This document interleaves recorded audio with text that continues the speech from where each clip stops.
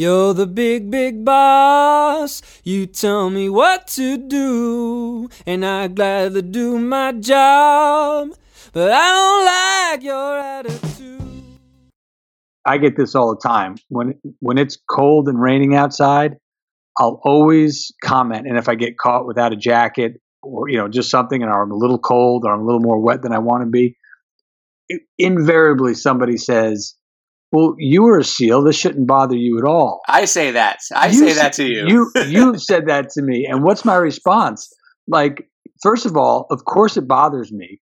And second of all, I've been through it so much. I know enough to know that I don't want to be here. And if I have a way to avoid being really cold or really wet, I'm going to do it. And I've said that to you, and not in jest. It genuinely confuses me because I do feel like you used to live in the middle of the ocean. Like, what? It's just raining. It's like a little drizzle. Right. My point is, there is no need for me to be any more wet and any more cold than I need to be. I can certainly endure it if I have to. I've proven that.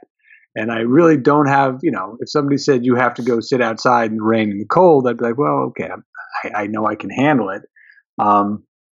But, so I'll also get comments, though, like, well, how did you know to bring this rain jacket? Like the forecast never called for, or whatever it was, or all of a sudden I'll pull out a sweatshirt and sweatpants when it gets unseasonably cold and I'm ready for it. So I equally get, how did you know that to do this, to have this stuff? And my answer is always because I don't want to be cold and I don't want to be wet. If there's any chance for me to be cold, not be cold and wet, I'm going to prepare for that. Now tell me, who do you think you are? Besides the person who happens to be in charge. Welcome to the Leadership in Tech podcast series. Today, we are once again exploring our roots here at the Tech On-Ramp as we look back at one of our episodes from our first season, episode 24, titled Grit. It's always good to revisit an older episode occasionally, not only to remind us of how far we've come here as a team working on the show behind the scenes, but to also remind our longtime listeners how far we've come as well. This also gives us the opportunity to show our newer listeners a glimpse of our origins, such as Errol advocating for warmth and discussing how much he despises the cold. This coming from the same Errol who now profusely supports cryogenically freezing yourself, supports the Wim Hof method, that is. I encourage everyone to listen in, even if they've heard this episode before, as not only is it good to see how far we've come, but to reiterate the things that we've discussed along the way. Especially that hard to describe but irreplaceable virtue that we call grit, for lack of a better term. Everyone kick back, put your feet up, and enjoy this trip to our broadcasting past with our hosts Zach Ruiz and Errol Dobler, aka Mr. Freeze.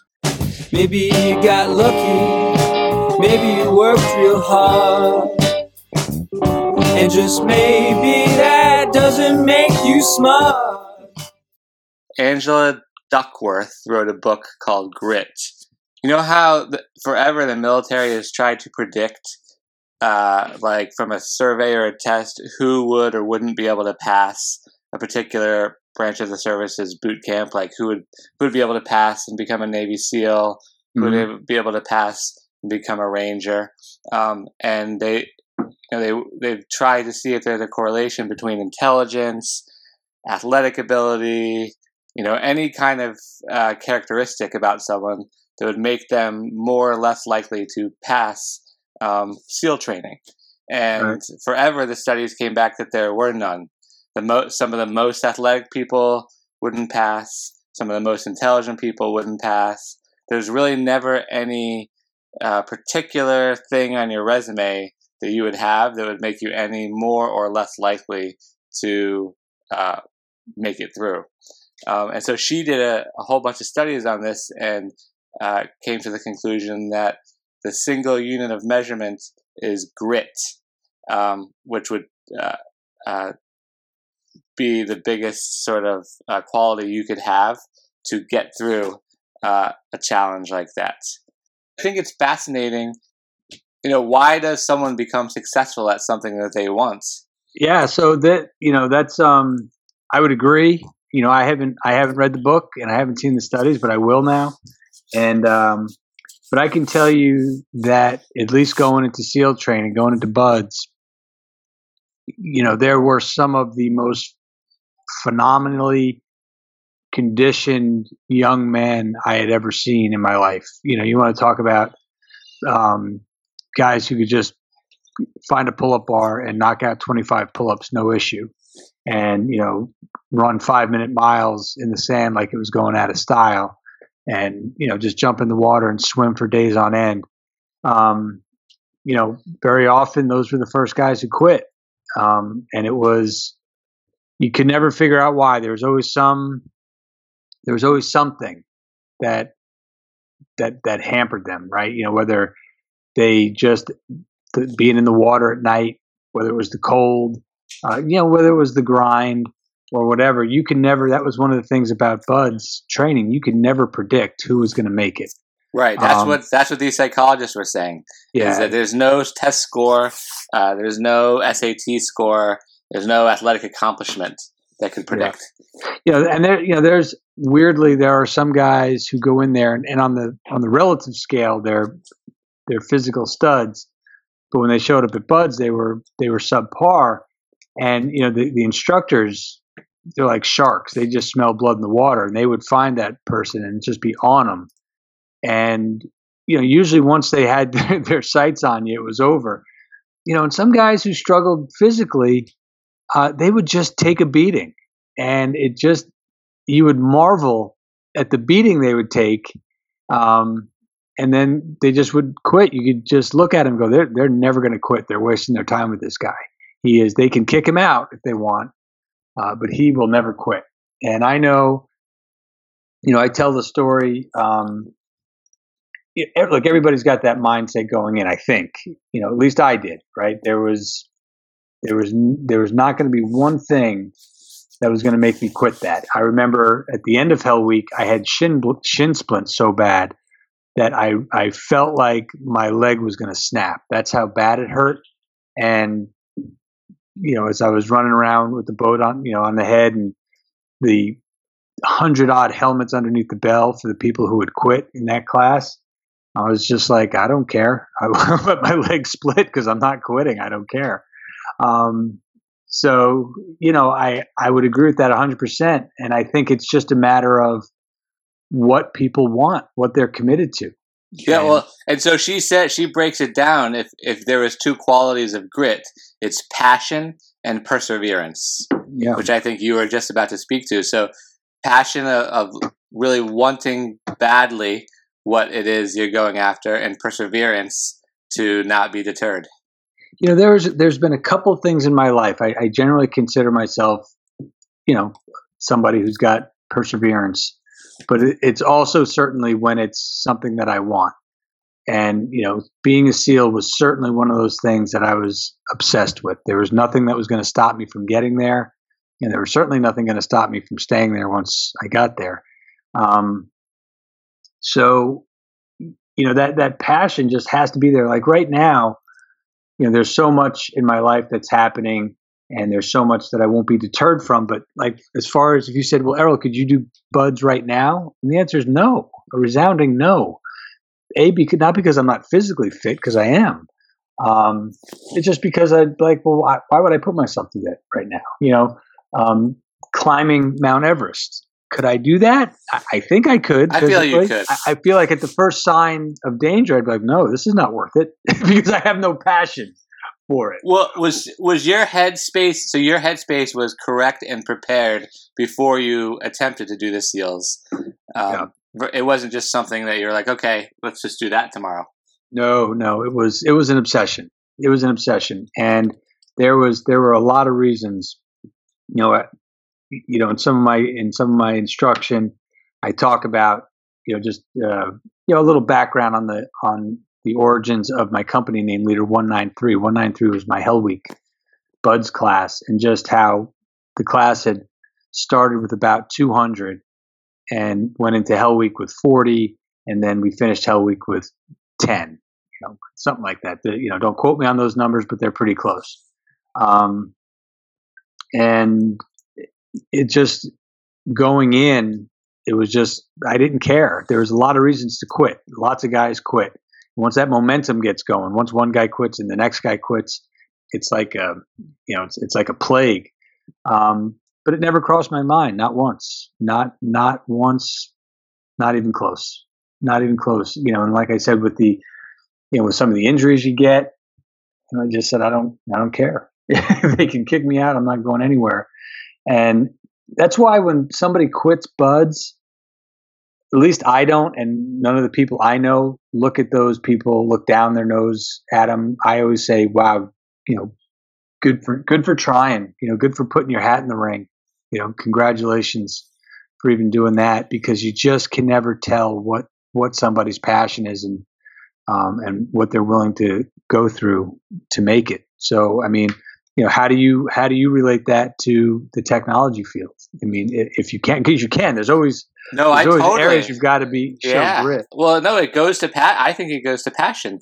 I mean, when I work with like junior programmers and sort of new developers, they think that there's this sort of magical talent, gene that people have, like, oh, that guy's a programming god, he's just so good. A lot of people assume that people who are good at writing code have this crazy talent. And when I look at myself, there's never been any crazy talent. When I was young and just starting out at my first job, I would work 14-hour days. And I would get stuck at very easy problems, at 10 o'clock in the morning. And the difference between me and someone else is I just wouldn't give up on that problem. I'd still be sitting there at 10 o'clock at night working on the same problem, trying to solve it 10 different ways until I eventually solved it.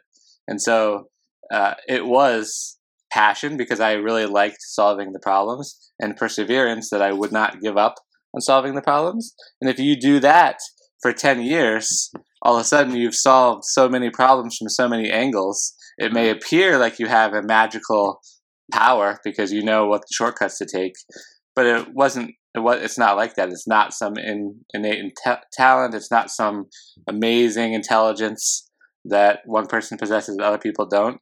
It was just putting in the work and the time, doing something that you love. Right. Yeah. And it's, I think it's exactly right. There's, it's hard. It really is hard for me to speak on this topic, because, so, again, when somebody quits something, you say, oh, well, they must not have been passionate enough and therefore it's okay. There's just stuff you have to do and persevere through just to get through life. Right. But when it just comes to that obsession that you've got, yeah, I would agree with that whole thing. It was funny when you were just describing, spending 10 hours trying to solve a problem, and then you do that over the course of 10 years, then it just looks like you are natural at doing it because you've seen so many different angles. And just relating it to, I get this all the time. When it's cold and raining outside, I'll always comment. And if I get caught without a jacket or, just something, and I'm a little cold or I'm a little more wet than I want to be, invariably somebody says, well, you were a SEAL. This shouldn't bother you at all. I say that. I say that to you. You've said that to me. And what's my response? Like, first of all, of course it bothers me. And second of all, I've been through it so much, I know enough to know that I don't want to be here. And if I have a way to avoid being really cold or really wet, I'm going to do it. And so I've said that to you, and not in jest. It genuinely confuses me, because I do feel like you used to live in the middle of the ocean. Like, what? It's just raining. It's like a little drizzle. Right. My point is, there is no need for me to be any more wet and any more cold than I need to be. I can certainly endure it if I have to. I've proven that. And I really don't have, if somebody said you have to go sit outside in the rain and the cold, I'd be like, well, okay, I know I can handle it. But But, so I'll also get comments though, like, well, why do you have, how did you know to bring this rain jacket? Like the forecast never called for, or whatever it was, or all of a sudden I'll pull out a sweatshirt and sweatpants when it gets unseasonably cold and I'm ready for it. So I equally get, how did you know that to do this, to have this stuff? And my answer is always because I don't want to be cold and I don't want to be wet. If there's any chance for me to be cold, not be cold and wet, I'm going to prepare for that. So people think I'm just this, like this, what are the people who... You're inhuman. You're just like impervious to the elements. That's not true. But what are the survivalists, right? I've always got something ready. I'm always ready for... You're a prepper. A prepper, right? Like, so, I mean, it's really an interesting topic. I wish I had... Well, so the book also talks about, so if you give yourself a grit score, your grit score would have been very high going into Buds, right? Yeah. Because you had passion and perseverance. But people don't have that in every facet of their life. So you may be gritty when it comes to being a SEAL, but you may be not gritty when it comes to, boxing or something, some totally other thing. And so what you just said there, sort of, you said some people, it may not be some people's passions. Like some people don't recognize what their passions are until they're in it, right? Like, how do you know what your passion is, right? Yeah. I may think, I want to be a SEAL. You know what? Right. I want to be a SEAL. That is my passion. I'm pretty sure I'm going to quit on the first day because it's not actually my passion, and I'm finding out the hard way.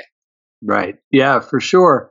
And it's, that's just an interesting point because, right, how did I happen to know, but probably the same way you just happened to know that programming was your passion. Right. But just like I will say, lots of people say, I want to be a SEAL. How cool will I be? Lots of people say, I want to be a technology worker. Right. And then they sit down and that they get that first problem. Right. And they're like, oh man, this sucks. Maybe Zach can answer this for me, and I want to move on to the second problem. And so, right. And so you learn, that's a little bit less painful of a lesson than maybe tapping out of SEALs. But I think it's true. You don't know what your passion is until you're actually doing it and really fully realize that, confirm your passion. Yeah, and it's an old cliche, right? If you love your job, you'll never work a day in your life. And obviously that's true, but how many of us struggle, with that? And it's amazing the twists and turns life will throw you. I never thought that I would leave the FBI, and then all of a sudden, this Leader 193 idea hit me, and me and my wife toiled over it, and we said, let's give it a go. And I kind of feel, I thought I would be good at it, right? I'm like, well, I think we can do this, and now's the time. We're young enough. We've got enough experience and credibility. Did you just do air quotes when you said young enough? Oh, man. So, but now I'm in it, and I feel a familiar passion, right? I feel a familiar passion. And there's that familiar, I will not quit at this. This is going to work if it kills me. And that's really encouraging, right? Because I've had that feeling before and it has worked. So I'm very encouraged.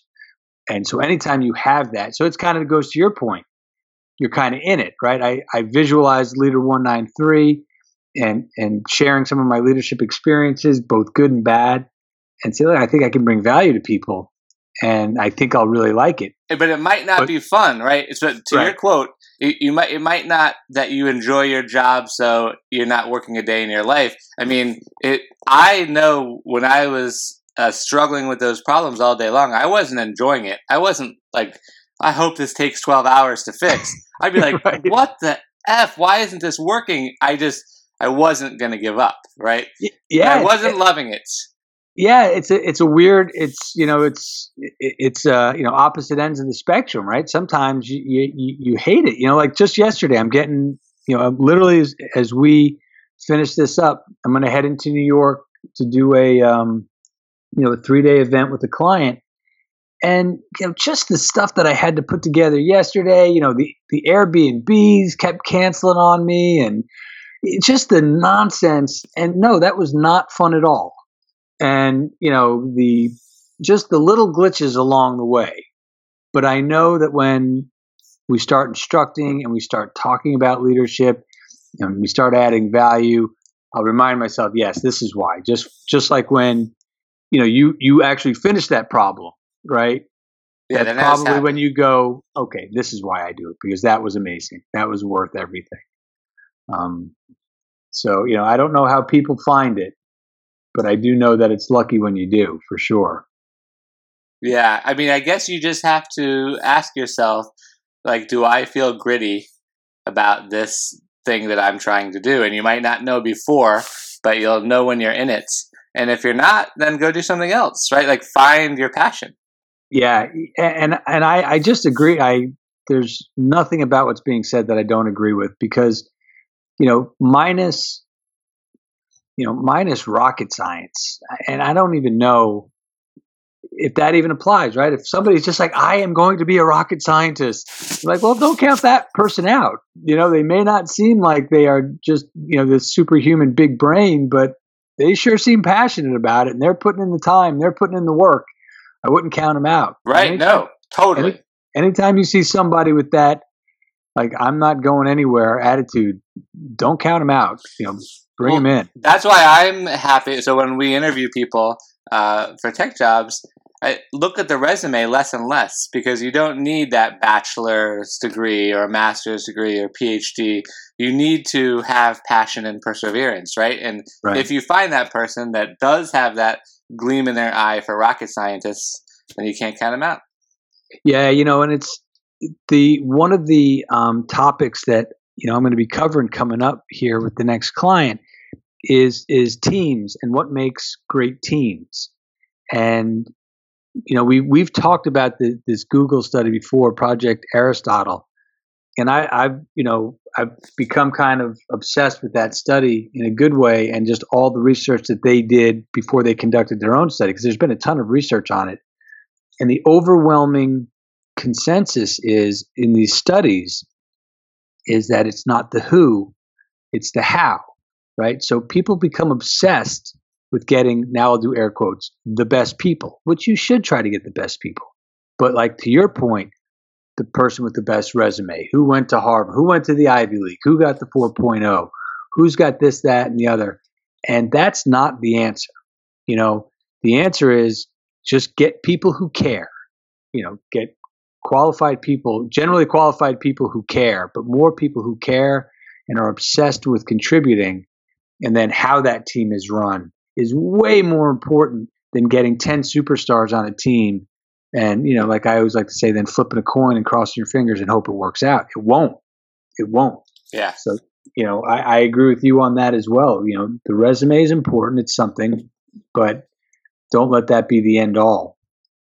Those 10 superstars, 9 of them are going to quit SEAL camp for any variety of reasons. Yeah, but it's just like we talked about, there's innate qualities. I don't know if anybody's listening likes football, right? The most hated team, the New England Patriots. That team wins with substandard, relatively speaking, athletes. I feel like all of their athletes are substandard. I mean, like when they had Randy Moss, right? The year they had Randy Moss, they broke every passing record, right? Because he is a super freak athlete. But generally speaking, but they didn't win the Super Bowl that year. They're winning with just people who just seem to care. Just have that real passion and grit. So anyway, maybe I'm getting way off the top. Well, they also have the best quarterback in the world. No doubt, who was also a 7th round draft pick or whatever he was. So I think of all the things we say about Tom Brady, it's not that like he is so talented came way after it was, boy, that guy, he just doesn't go anywhere. He's in it to win it. He's got that chip on his shoulder. He's got grit was what described him well before his amazing talent. Now all of a sudden we just call him super talented. So someday they're going to say you're super talented. someday somebody besides my 4-year-old son and my 3-year-old daughter will say I am super talented. Boom. Thanks, man. Good. Just because I depend on this job for my pay doesn't mean I will ever let you talk to me that way. Oh, tell me, who do you think you are? Who the hell do you think you are? The Leadership in Tech podcast is brought to you by the Technology On-Ramp. If you're looking for more comprehensive show notes, an episode outline, or just to learn more about the Leadership in Tech podcast and the Technology On-Ramp, go to techonramp.com. You can find all of our episodes there, as well as our blog, info on our nonprofit, the Tech On-Ramp, and much, much more. This show is available on YouTube, iTunes, Google Play Music, SoundCloud, and Player FM. For more about the companies involved in making this possible, check out Salt.io at www.salt.io and Leader193 at Leader193.com. Tune in next Thursday for the next episode of the Leadership in Tech podcast.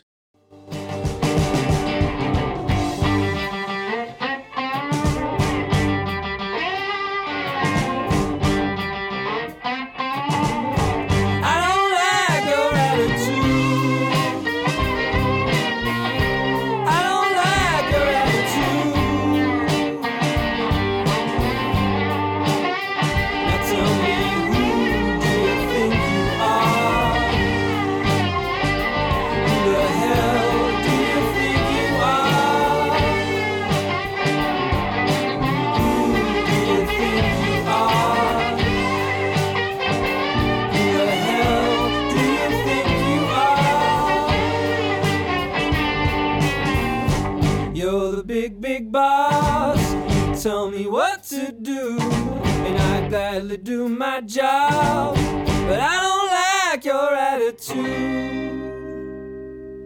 I don't like your attitude.